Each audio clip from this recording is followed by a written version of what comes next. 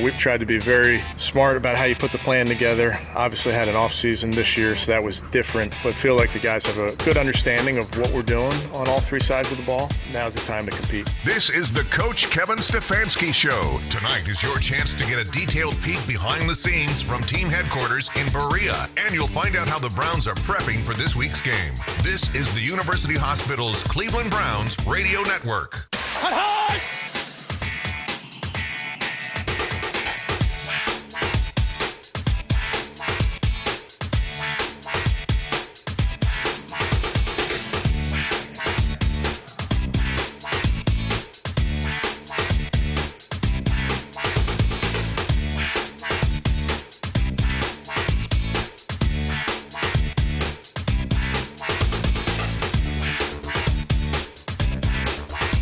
Here are your hosts, Nathan Zagura and Gerard Cherry.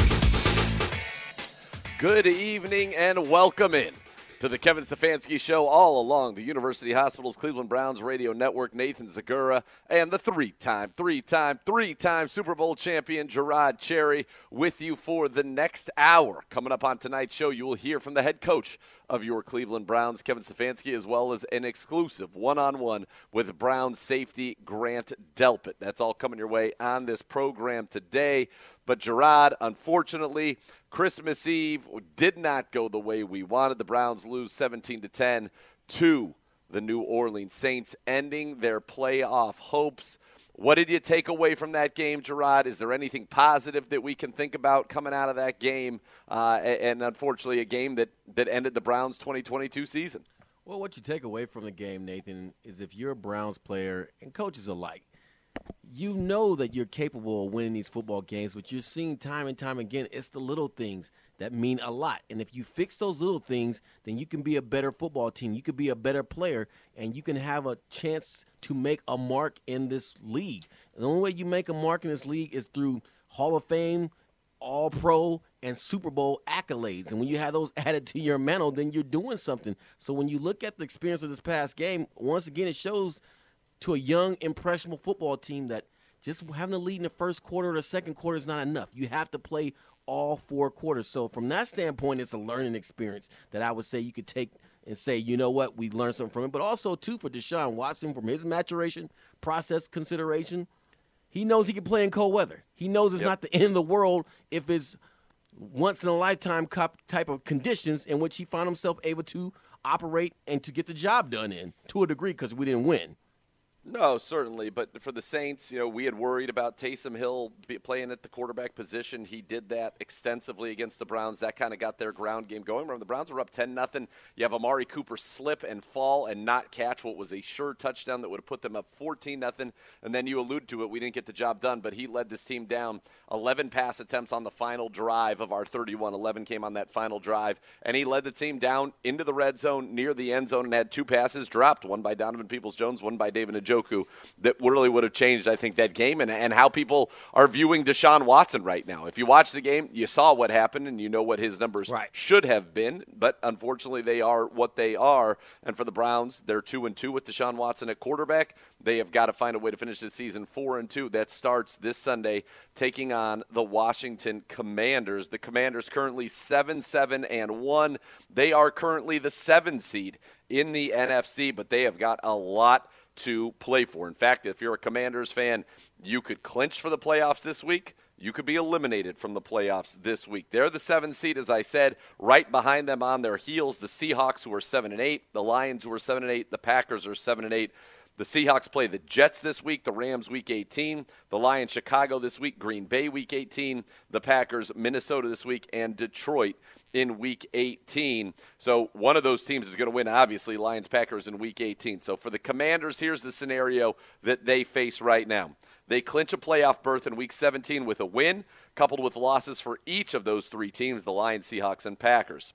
Conversely, the Commanders could be eliminated from playoff contention in week 17 if they lose and the Lions and Packers win. Lions playing Chicago, as I said, the Packers playing Minnesota. So there's a lot at stake in this game. The Commanders have made a switch at quarterback. Tyler Heineke was 5-3-1 as a start of this season.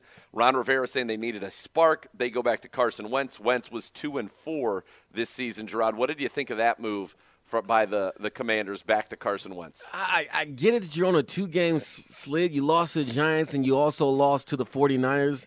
Now, the 49ers blew you out, and the Giants, you can easily argue that you were robbed. As a matter of fact, the NFL came out and said they missed the call. And on top of that, prior to that call that they missed as far as being a pass interference, it was clear that he made communication with the referee to say, hey, am I lined up so you don't call a legal procedure on me as well? So I don't get how you shoulder all that on Heinicke and say it's all his fault and that you need a spark, because essentially that's what you're saying. And you're going to a quarterback in which this team didn't trust early on, and now you're going back to him hoping he'll save the day, and maybe Carson Wentz has some magic.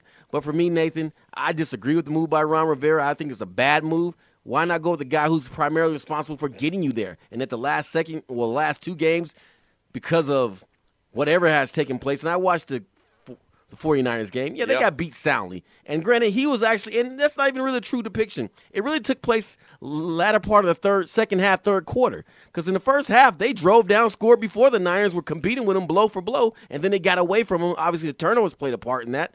But I don't put that all still on Heinicke. No, in fact, they had a goal line stand by the Niners where they could not run it in from the 1-yard line. Heinicke in the game was 13 of 18 for 166 yards, 2 touchdowns, an interception, 114.6 rating, 2 sacks, and he lost a fumble. But what was wild about it is the drive before he got benched, he threw a touchdown to Terry McLaurin, his second of the day. And then the next one, they had the sack that they ended up calling an interception, but it was kind of the ball popped up in the air. It pops out, and they called an interception. And then he got benched right after that. He was 13 of 18, 166 yards, 2 touchdowns. Wentz comes in. He goes 12 of 16 for 123 yards, touchdown. Heinicke's rating was 114 in that game. For the season, it's wild. You kind of look at the comparison between the two. Heinicke completion percentage is about the same. Heinicke's 12 touchdowns, 6 interceptions. Wentz 11-6. Heinicke 89.6 rating. Wentz 86.3, and they averaged 20.3 points a game with Heinicke, 17 with Wentz. It is a little bit of a head scratcher. Wentz takes a lot of sacks, 23 sacks in his 6 starts, but he will be the starter. Now he's a little more dangerous throwing the ball down the field, and that's where this Washington team is very good. They've got Dotson, the rookie, 7 touchdowns on the year. McLaurin over 1,000 yards, averaging 15.2 yards a catch, and then Curtis Samuel, 652 yards of his own. So dangerous team when they throw the football, but they also do like to run it, Gerard. Yeah, well, I hope they pass the football and don't run the football, because it's glaringly obvious our strength is stopping the pass and not stopping the run. So by all means, please employ Carson Wentz to pass the football, because we know what can happen with that as well. He's a turnover machine and a sack waiting to happen as well. So I think it will help our cause if they decide to pass and use Wentz, and especially with the weather being the way it is, you know how offensive coordinators think they can't help themselves when it comes to passing the football as well. So please, by all means, pass the football, because that'll put us definitely in a better position to win this football game. All right, from an injury standpoint, I agree with you. Our pass defense has been actually quite excellent this year. It's our run defense has been one of the worst in the league, and certainly on a per-play basis, one of the worst run defenses since they've really been tracking that stuff with advanced stats, and that's been a problem for the Browns. Injury standpoint for the Browns, Jadeveon Clowney out today with an illness, as was Demetric Felton. Jack Conklin got the Veterans Day off, not injury-related there. The one thing to keep an eye on here is Jed Wills back, DNP each of the last 2 days. Everybody else should be good to go for the Browns. On the Commanders side, though, some interesting things popping up here. Butler, their rookie safety, he was placed to limited today. He was their 4th-round pick this year. Mostly a special teams guy, though, so not a huge loss for him. Cameron Curl, their starting safety, who missed last week's limited both days. They also have their other starting safety, Derek Forrest, out today with an illness. That shouldn't keep him out.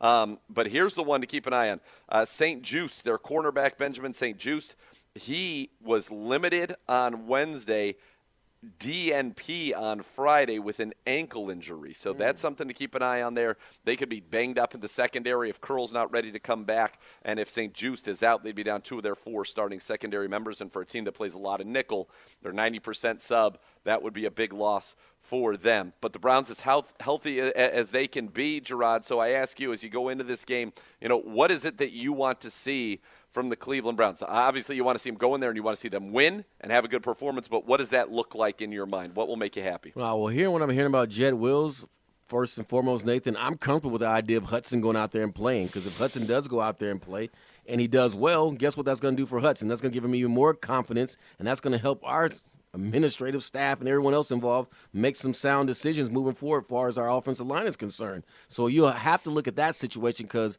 Jed Wills beat up and not feeling well. Chase Young can exploit that all day, every day. So we understand what that represents. But as I said earlier today on CBD, I'm looking in that interior part of the offensive line to see what takes place there because I believe that's the strength of the defensive front for the Commanders. And as we know, they have 4 first-round draft picks on that defensive line. They have put a lot of draft capital into making sure that they have a sound and solid unit. And to their credit, these guys have been getting after quarterbacks, and we're going to have to shut that down because you know, like I know, they're going to try to bring the pressure with 4 guys and drop the rest of those guys into coverage.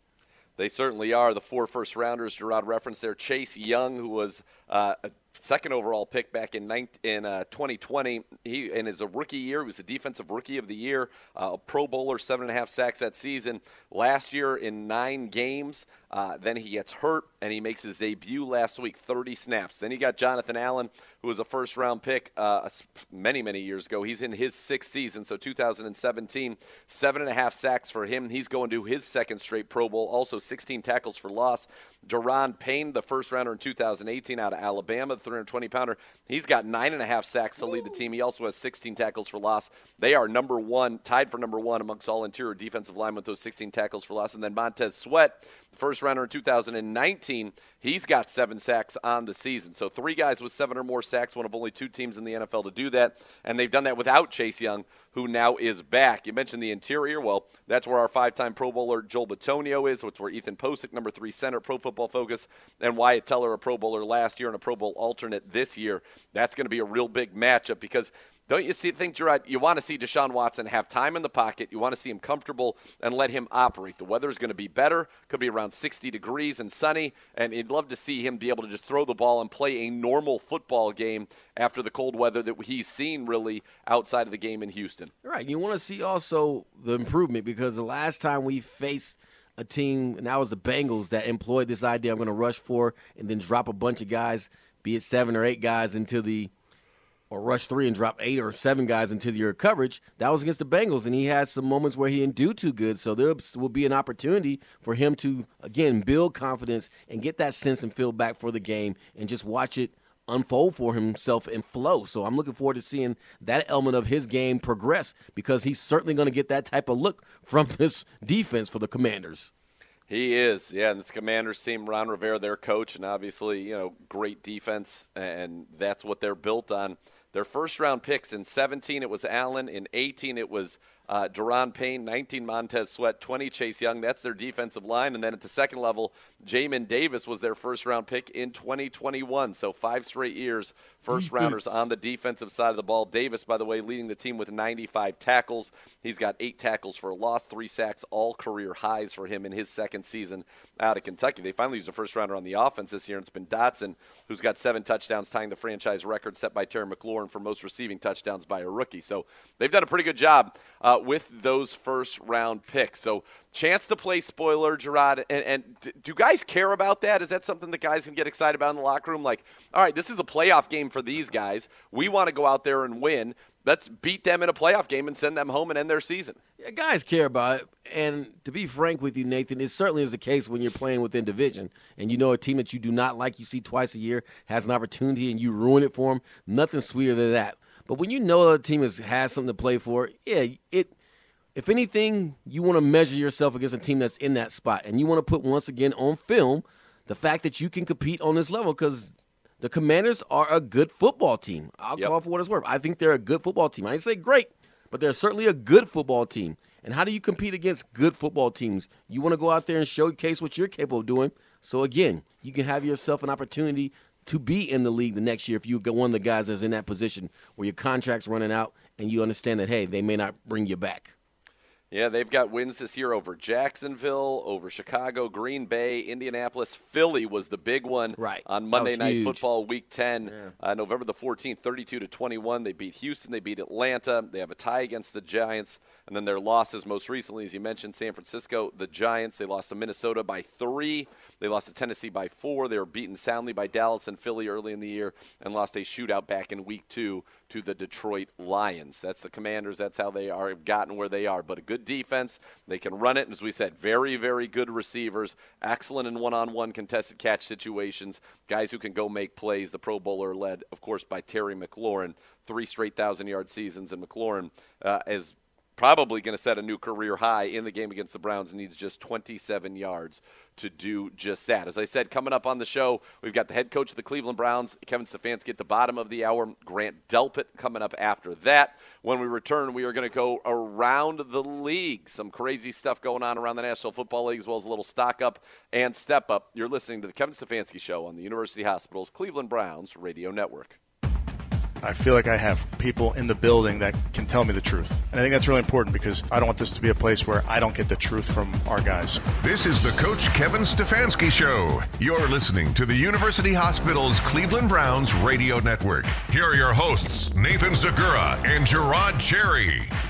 Fans, mark your calendars for Face Off on the Lake, presented by Meijer, the first major outdoor hockey game at First Energy Stadium. On February 18th, the Ohio State Buckeyes will host the Michigan Wolverines right here at First Energy. Tickets are on sale now, starting at just $12. For more information, visit firstenergystadium.com/faceoff or call 440-891-5050. All right, Gerard, let's go around the league here quickly. Let's start with the AFC West. The Denver Broncos fire their head coach, Nathaniel Hackett, after a Christmas debacle against the Rams.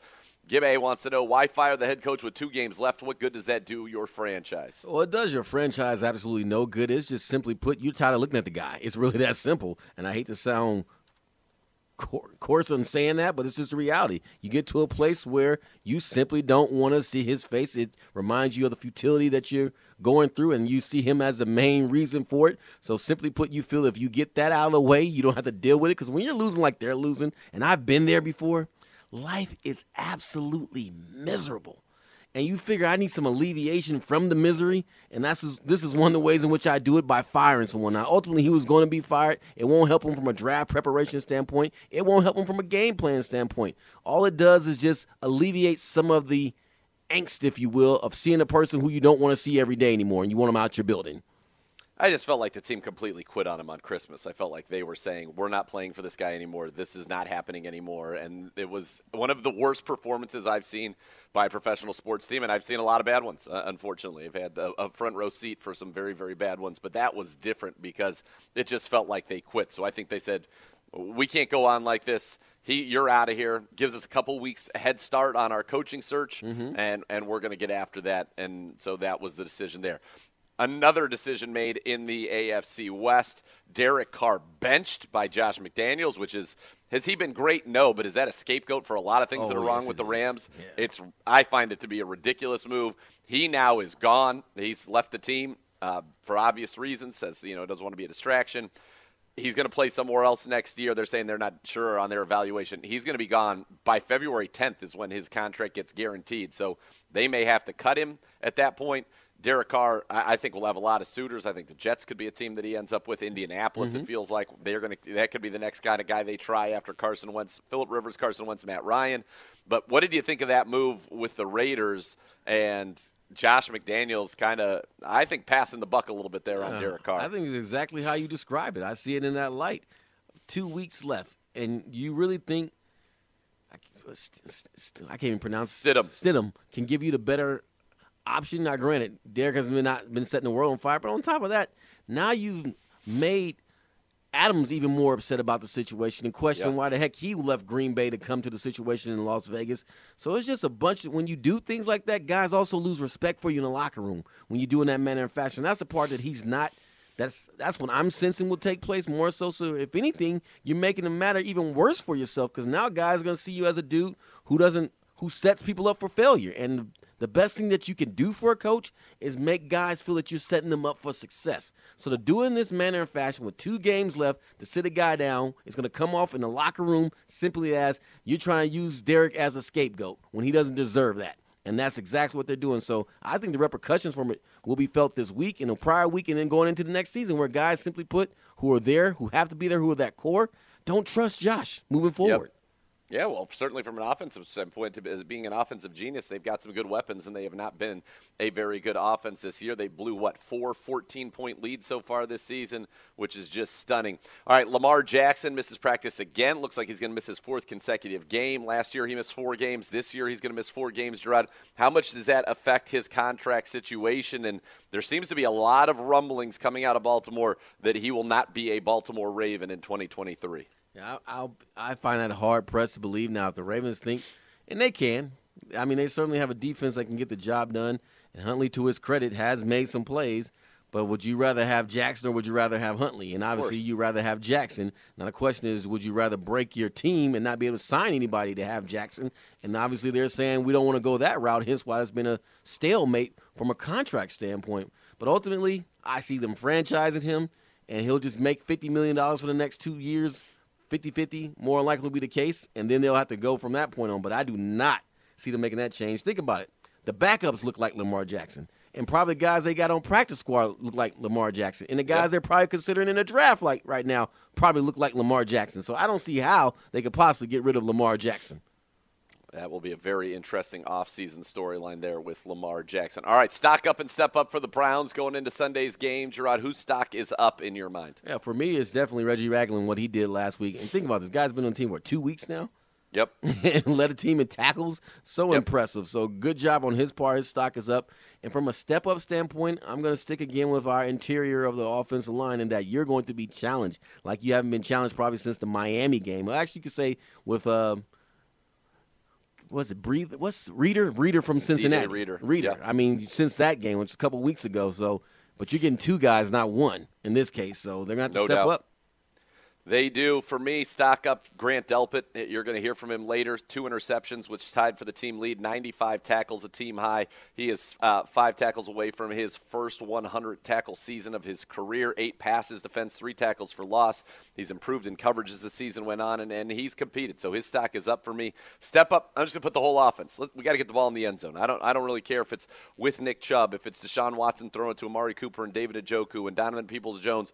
We got to finish drives. We've got to score more points, and that can be a combination of play calling, that can be a combination of execution, whatever it is. This offense, we need to see more touchdowns. We need to see more points on the scoreboard, and I think that's kind of the big thing that I'll be looking for here in this game.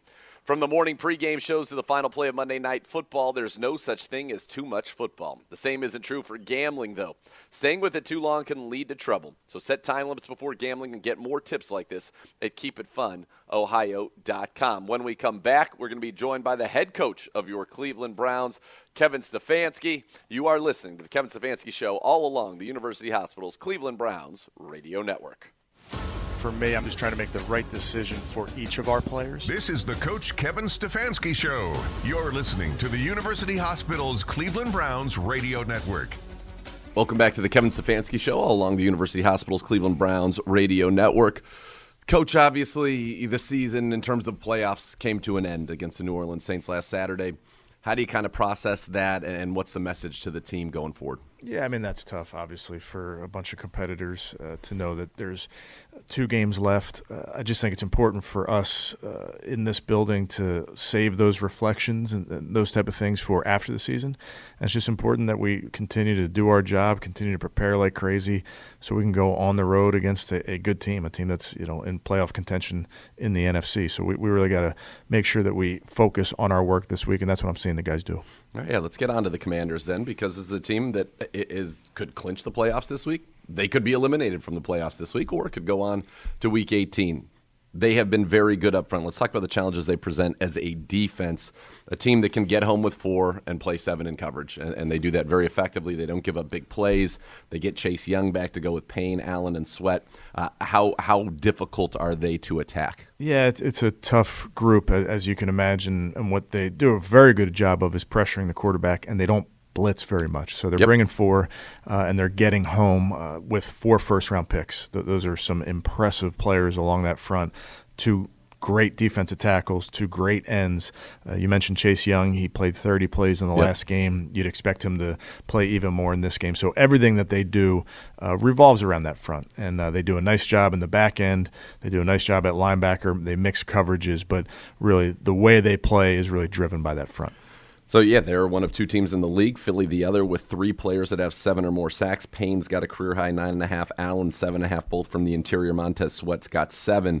And then you look even further on Allen and Payne. They both have 16 tackles for loss. That is 3rd in the NFL, number 1 amongst defensive tackles. When you have guys in the interior who are that disruptive, what does that make it hard to do, and what do you have to do to try to deal with that? Yeah, I mean, honestly, it makes everything hard. It makes the run game hard, makes the pass game hard, because interior-wise, typically the center is going to one of those guys. If they're in a 4-down front, picture 2 defensive tackles, your center's going to go help on one of those guys. So your other guard is singled. Now, he may get help from the running back in the form of a check down. He may get help of a tackle late, potentially, but those are one-on-one matchups versus 2 really good defensive tackles. You know, we always talk about defensive ends. You can chip. You can get a little bit more help that way from the tight ends. With the interior rushers, as you've seen with Aaron Donald over the years, it's harder to pay close attention to them, and then add 2 guys to it, it makes it even harder. Yeah, and then behind that, they don't really let you throw the ball over their head. They are very stingy against big plays. And that's kind of a trend, I think, a little bit around the league this year. But when a team does that, when they play more of that kind of a shell, what challenges does that present as a play caller and designing your scheme for that week? Yeah, you know, they play a good bit of cover 4 quarters, but they play a good bit of man as well. They'll close the middle field and play some man. So you got to really be smart about when you're pushing the ball down the field and how you're protecting when you're pushing the ball down the field. But they do a nice job. You mentioned in their shell. I mean, they do a nice job keeping things in front of them.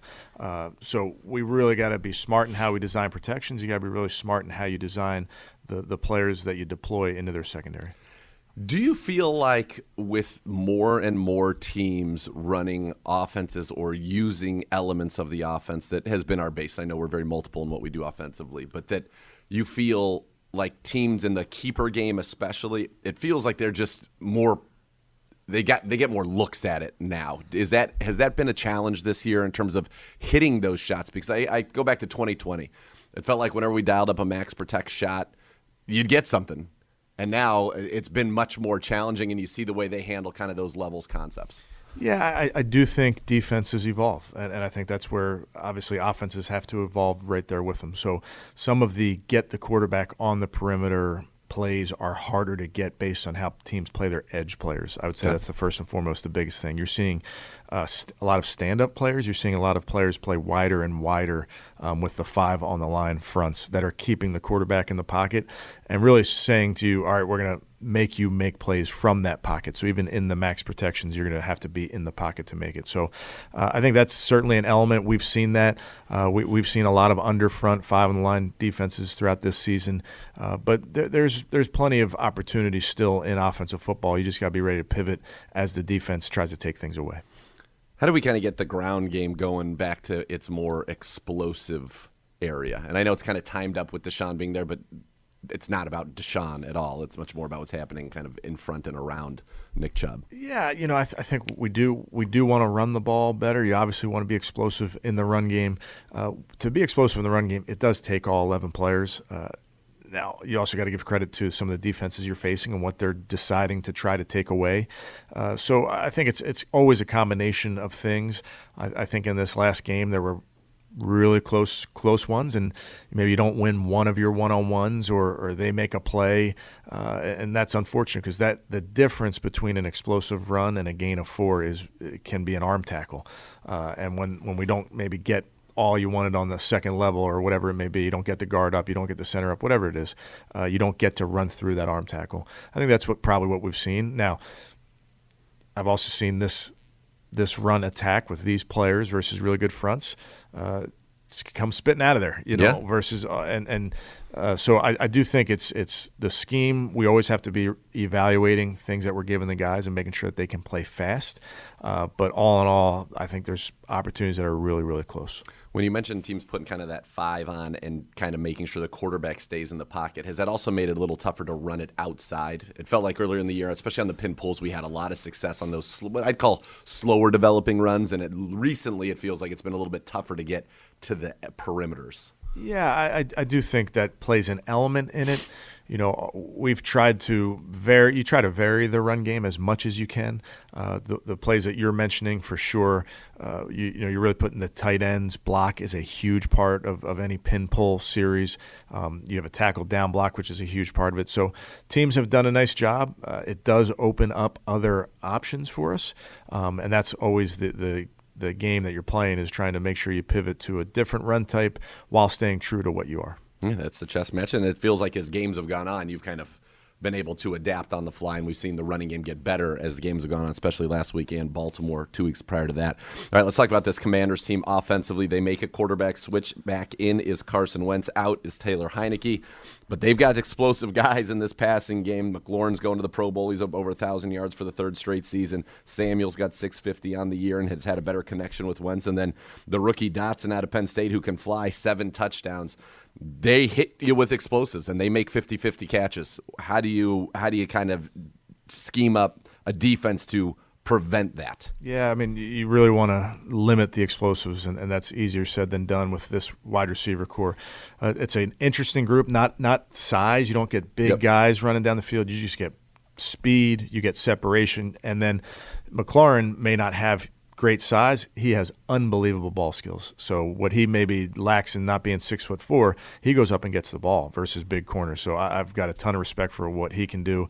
The young player that you mentioned from Penn State, Dotson, is an explosive, twitchy player that they're doing a nice job. He's pushing the ball down the field. And then Samuel is a guy that Scott Turner and this staff had in Carolina. They know how to get him the ball in space, hand it to him. So it presents a huge challenge. Obviously, you got to do a great job with rush and coverage, but when it comes to coverage, you have to really keep things top down in your mindset. Yeah, and it feels like if there are opportunities, you mentioned rush, there are some opportunities to get after the quarterback. That's been something that's plagued them, especially when Wentz was under center, 23 times sacked in his 6 starts. Is this a game where you can get home with the 4 and then play that coverage, or do you got to be multiple in terms of, and obviously every game you're going to mix blitzing and whatnot, but it feels like this is a game where maybe, especially on the edges, we can get home with our guys. Yeah, I mean, listen, you're always going to try. We mentioned this Washington defense, how they don't blitz much, but they're getting home with pressure. That if you could do that, that would be ideal, because now you have 7 guys in coverage. So for us, we always go into it looking to attack any matchups that we can. So if we feel like there's matchups that you can create a one-on-one for an inside rusher or an outside rusher, you try to do that. If you feel like there's a matchup in the back end where you can single a corner up so that you can go double a player over here, you're always looking for that. So I'd tell you it's definitely a mix of what you're trying to do, but all in all, you're just looking for matchups.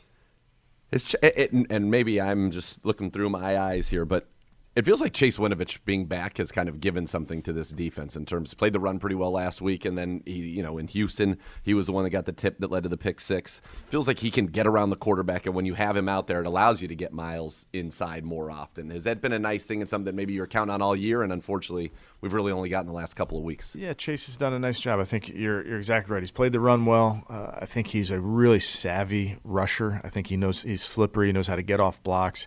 When he's not winning, he knows to get his hands up. So I think he just has a feel for how to affect the quarterback.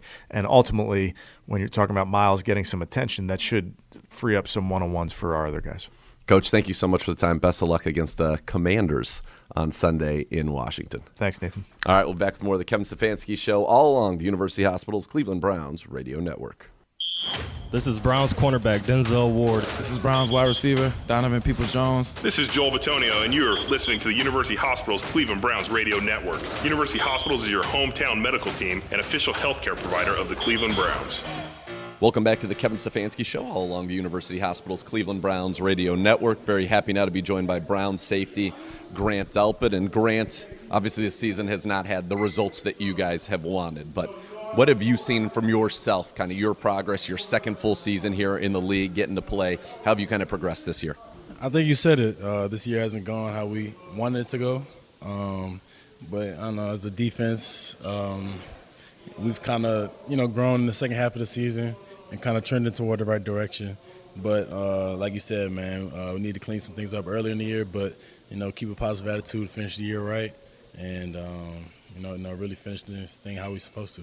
For you, this is, like I said, your second season playing after you missed your first season with that injury, and people make big leaps there. You've made a big leap this season. What's kind of different for you now than when you think about, the beginning of, say, 2021 and that early action you got there? Yeah, of course, I was still fresh out there early, my second year. But, I have left some plays on the field this year. Of course, everybody has some plays that we want back. But like I said, as long as we're trending toward the right direction, man, and really growing into the potential that you are as a player, as a person, I think it's going to work out in the long run. So just keeping that ball rolling at the end of this year. Do you feel like the game slowed down for you? Yeah, of course, but it's still the NFL. It's still every week is still hard. There's no easy weeks. But of course, the more experience you get, the quicker you are to pick some things up. Speaking of picks, got your second last week there. Tip ball, John Johnson with some good coverage. You got it. What happened on that play? Shout out to John for the assist. Tight coverage made the quarterback, kind of throw a good ball. Tight end was nice enough to drop it from me and got the easy tip. But, it was as DBs would say, tips and overthrows, you got to get those. So, just catch the ones they throw to you, flip this field for offense. By the way, nice return. Did you think maybe you had a chance to take it to the house? Yeah, I was supposed to exit stage right on the at the end of it, but shout out to my guys for blocking for me, and I was supposed to take it all the way, but it was a good return. Set our offense up for a touchdown. How'd that go over in the film room? What were your peers' reaction to the catch and then the run back? No, it was all good. Of course, everybody wanted me to score, but it was a good little running back. I used to play a little running back in the day, so I got a little experience. Was that the coldest game you've ever played in? that was some crazy. Come from down south, man. Come from Louisiana. That was the coldest thing I think I ever experienced. I've been to Colorado a couple times, but of course you got all that gear, stuff like that. But that was some crazy stuff, man. The wind chill was crazy. Shout out to the fans that went to the game. They were crazy? Yeah, they were crazy. That shows y'all support, and we really appreciate y'all. What did it feel like? Because it felt, for me, watching, from up in the booth looking, it almost looked like a lot of the game was in slow motion. Like people couldn't even really move their bodies normal. Yeah, I think the worst thing was your hands for my part. I think my legs were good. The ground was pretty hard. Landing on the ground and stuff, but I think the worst thing was your hands. I feel like if you were on the field for more than like 3 plays, I think your hands just go numb. So shout out to the offense too. I don't know how they were throwing the ball and stuff like that, but it was a tough game, man. But the good thing about it was everybody was in it, yep. So everybody had to deal with it, and it didn't turn out how we wanted to. But it's just good to be out there with your bros, man, making plays. Did tackles feel differently? Like, could you feel it in your body because it was so cold? Yeah, your body get a little rigid and go a little numb in some places, so it did feel a little different, but it's still football.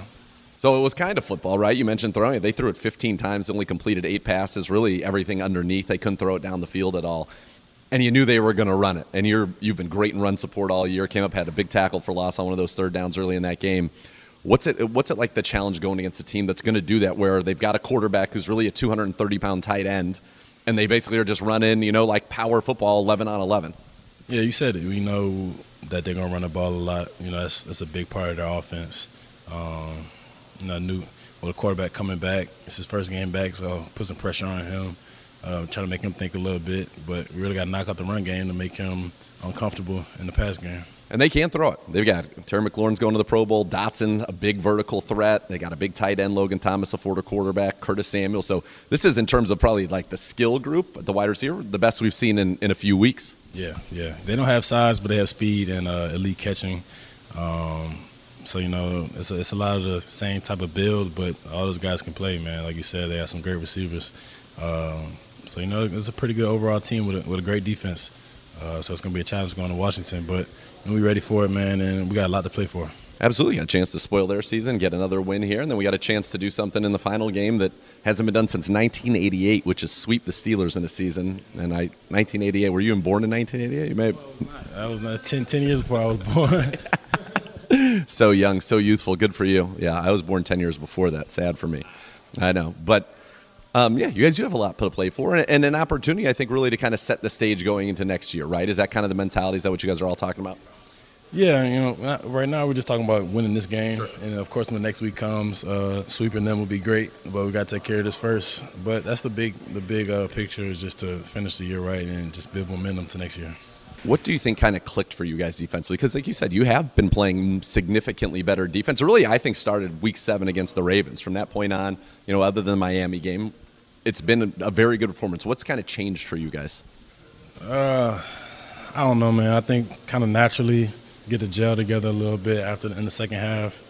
We're still not all the way there, still giving up some plays here and there. But, like I said, man, when you start to learn how other guys play and get that, brotherhood and togetherness, I think that it goes well in the second half. But you got to start the first half off strong for next year as well. Do you like playing in the post or do you like being more down in the box? I like being wherever the ball is, so I don't have any preference.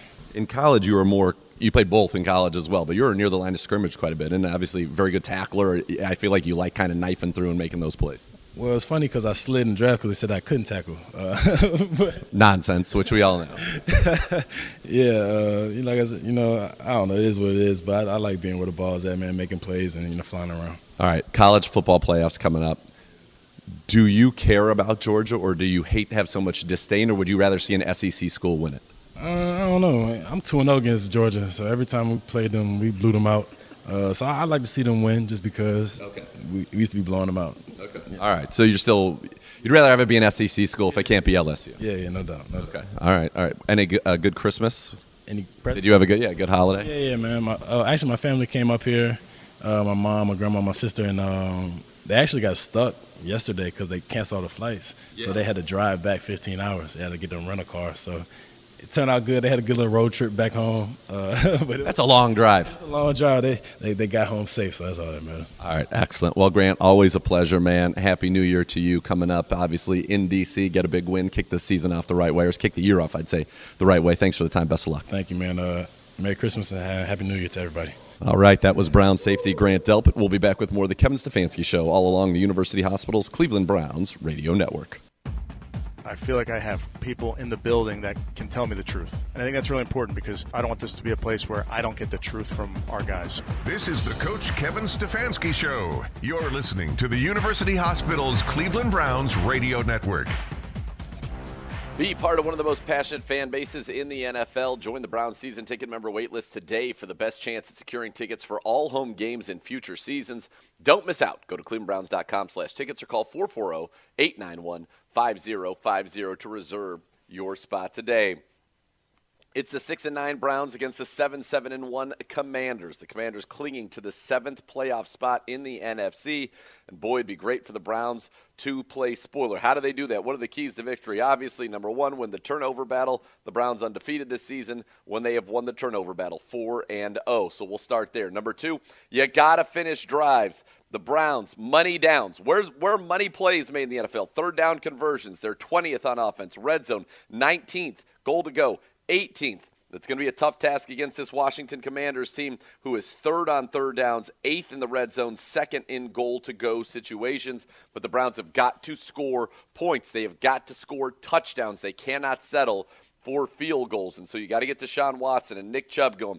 Amari Cooper hasn't scored in 5 straight games. Nick Chubb hasn't scored in 4 straight games. We have got to get this offense producing touchdowns in the red zone. 1 is not enough. 2 is not enough. Give me 3 touchdowns in this game, and I think the Browns will be able to come out on top. And then number 3, you got to protect. You got to deal with this front. You got to be sound blocking with Chase Young, Jonathan Allen, Daron Payne, Montez Sweat on the other side. And for us, get after Carson Wentz. You know he'll throw you the football. You know he will. You think about Carson Wentz, 2 career games against the Cleveland Browns. The one that he won, 2 touchdowns, no interceptions. The one that he lost in 2020, 2 interceptions, 5 sacks. He'll hold the ball. Let's get after him. Let's get some big sacks, and let's get a huge win over the Commanders. Obviously not huge for the playoffs. We know that, but you can play spoiler. 9 a.m. Browns game day with Ken Carman and Gerard Cherry. 11 a.m. Browns kickoff show with Ken, Andy Baskin, and Tyvis Powell. And at 1 o'clock, kickoff with the great Jim Donovan, Gerard Cherry, and I from FedEx Field in Landover, Maryland, as we hopefully kick off the new year in style. It'll be January 1st. It'll be 2023, and hopefully it will be a Browns victory over the Commanders. And maybe the night before we'll get a little Michigan win, get an Ohio State win, set up a crazy championship game. For Meredith Kane and Jason Gibbs, I am Nathan Zegura, thanking you once again for listening to the Kevin Stefanski Show on the University Hospital's Cleveland Browns Radio Network. You've been listening to the Coach Kevin Stefanski Show. Join us next week at this time for more from the head coach of the Cleveland Browns. This broadcast is a copyright of the Cleveland Browns and the National Football League. Any other use of this broadcast, descriptions, or accounts without the prior consent of the NFL is strictly prohibited. This is the University Hospital's Cleveland Browns Radio Network.